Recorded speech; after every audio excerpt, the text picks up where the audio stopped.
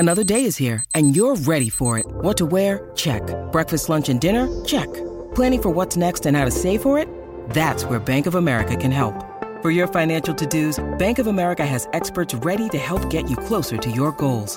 Get started at one of our local financial centers or 24/7 in our mobile banking app. Find a location near you at bankofamerica.com/talktous. What would you like the power to do? Mobile banking requires downloading the app and is only available for select devices. Message and data rates may apply. Bank of America N.A., member FDIC.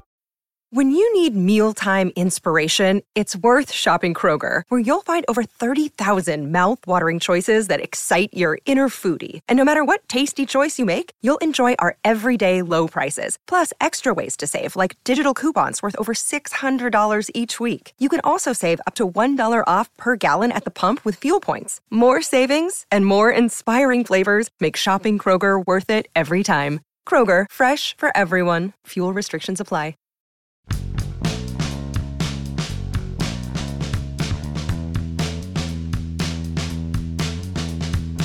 Tell you what, you want to make personnel moves like this? You want to make lineup decisions like this? You want to make in-game maneuvers like this? Just stay away. Stay on your road trip. Like, stay on it in perpetuity. But if you want to get serious, come on back on Friday. But bring O'Neill Cruz with you. Good morning to you. Good Wednesday morning. I'm Dejan Kovacevic of DK Pittsburgh Sports. This is Daily Shot of Pirates. It comes your way bright and early every weekday. If you're into football and or hockey, I also offer much more upbeat daily shots of Steelers and Penguins, where you found this. Cardinals 9, Pirates 1. They were almost no hit. They were one strike away from being no hit by Miles Mikolas until Cal Mitchell drove a ball to deep center over Harrison Bader's head, sparing them even further embarrassment, as if sending Bryce Wilson out to the mound wasn't going to be embarrassment enough. Wilson gave up 7 runs in the first 2 innings, most of those before he had a 5th out. The hitting was just garbage. The approaches were garbage.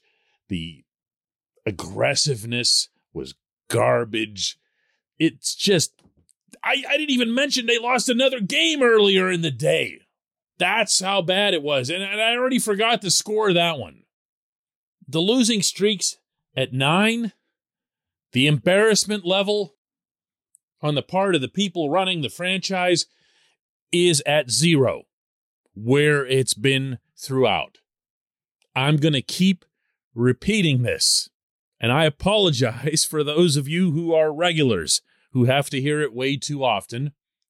But this was predetermined before spring training that this season was not going to matter to anybody running this team, meaning from the very top of baseball operations, Ben Cherington, on down, including the field manager. And they're okay with it. They're fine with this. They're all right with just, let's see what so-and-so's got.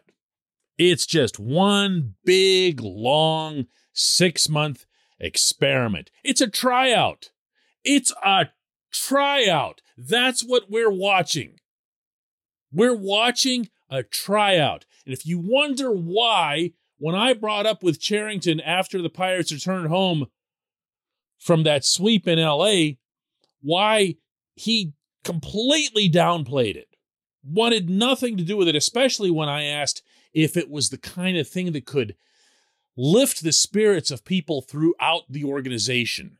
That was the way I asked the question. It wasn't loaded. He knew what I was asking because I've asked it before. If winning matters to the psyche, the collective psyche of the entire organization, meaning the prospects, the instructors, the managers, those who follow the team, even front office workers, salespeople, everyone at 115 Federal, everything's just a little bit better when you have a series like that, when you have a good trip like that one that went through San Diego and LA. He wanted nothing to do with it. This is why. This is why he, Cherington, decided back in the winter that this season was going to mean nothing other than let's see what fill in the blanks got. That's it. That's what you're watching right now. That's what you're basically, for all intents and purposes, wasting your time watching.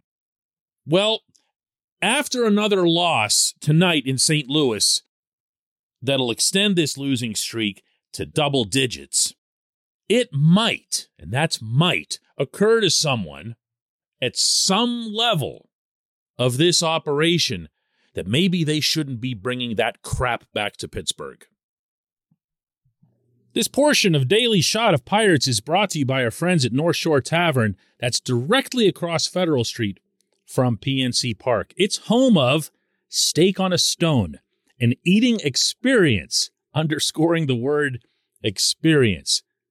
The steak is brought to you partially cooked on an 800-degree stone, and you do the rest. It's a ton of fun, it's a great meal, and it's a baseball atmosphere like no other in Pittsburgh. North Shore Tavern, right across Federal Street from PNC Park.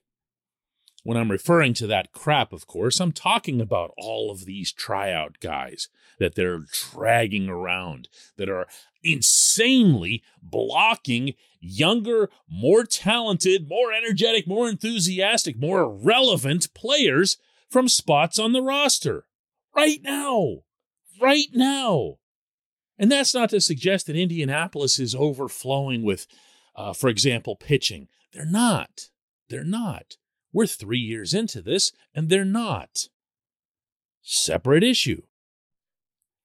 But if you're okay with carrying around Anthony Banda and Michael Perez hitting, is he even at 100 anymore? No pen, no catchers, no bench bats. If you're okay with that, even on some interim level like, we're just holding space till the kids come, then explain why the kids aren't here. Specifically, the kid. We don't have to wonder why Cruz is still there. To be clear, I'm not an idiot.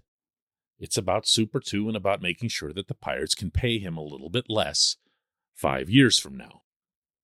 But that doesn't make the reason satisfactory. There seems to be, by the way, a general misconception about Cruz. He's not down there to preserve a year of service time. That passed a long time ago. He's down there now purely for the purpose of saving money a few years from now. This is where this franchise's priorities are. And yes, of course, that runs all the way up to Bob Nutting, to state the obvious. As does the significant and obvious lack of urgency to do anything. There's nothing that you can attach to Nutting, Cherington, or even Derek Shelton right down there on the field. There's nothing that you can say, wow, it looks like they're really, they're starting to get there. They're starting to push some buttons and make some moves that make you think that it's going to be important someday, possibly, for them to take winning seriously. And you know what? You can be one of those people that defends them endlessly and says, these games don't matter right now. What's the difference if they win 62 games or 68 games or even 72 games? What's that going to do? They're still not going to contend for anything. And I will repeat for the zillionth time that my contention is that winning raises all ships. Everyone becomes a little bit happier, more receptive, more confident, more productive, maybe more of a baseball player. But if they see and they feel at the player level that no one above them gives a flying you-know-what about the outcome of that game, don't tell me that doesn't stunt individual progress in addition to team progress. It just does. If you're David Bednar and you're pulled out of the bullpen last night with your team down 9-1, and you weren't used the previous night with a 6th inning lead when you had a chance to lift up Mitch Keller after a terrific start, maybe one of the better starts of his career, and you instead call on Banda to come in there and blow the game. Why? Because somebody decided in advance that this is going to be Banda's turn, or this is the right matchup for a lefty-righter. Well, then heck, you can hide behind the data and say, well, we just did what we were supposed to do, and that's that, as opposed to trying to win the game. There is value in winning the game. There is value always, always, always in winning the game that's in front of you. It does not have to be exclusive from development, from maturing. In fact, it's a great benefit to those things. These guys don't get that. And I'm honestly wondering if they will at any point. But in the interim, get Cruz up here.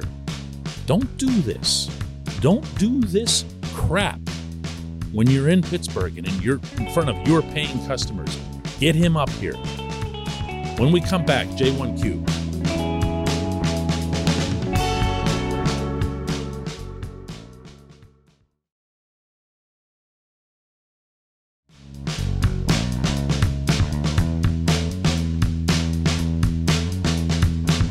Today's J1Q comes from Steve Hamilton, who says, well, DK, let's sum up the day. 18 innings, 2 runs scored, 8 hits, 16 strikeouts, 5 errors. Year 3 of Ben Cherington. And this is the plan? Throw a lineup against the wall and see what sticks? Pirates fans everywhere deserve better. I got nothing to add. I've been doing this show for a while, and I take a lot of pride in at least attempting to address every question or entry that comes this way. I'm not going to do that today, Steve. This one's yours. This one's yours. You win the day. That's exactly the way people ought to be looking at this right now. Don't be making excuses for them. Don't be finding reasons to deprioritize winning as if this isn't competitive sports. Don't do that. Don't do that. You're not helping the process in any way by making this type of management acceptable. It's not. It's not. Not in any context, and definitely not in year 3. Steve wins. I appreciate your entry, Steve. I appreciate everybody sending in their J1Qs, and I appreciate everyone who listens to Daily Shot of Pirates. We'll do another one tomorrow to discuss what'll be a 10-game losing streak.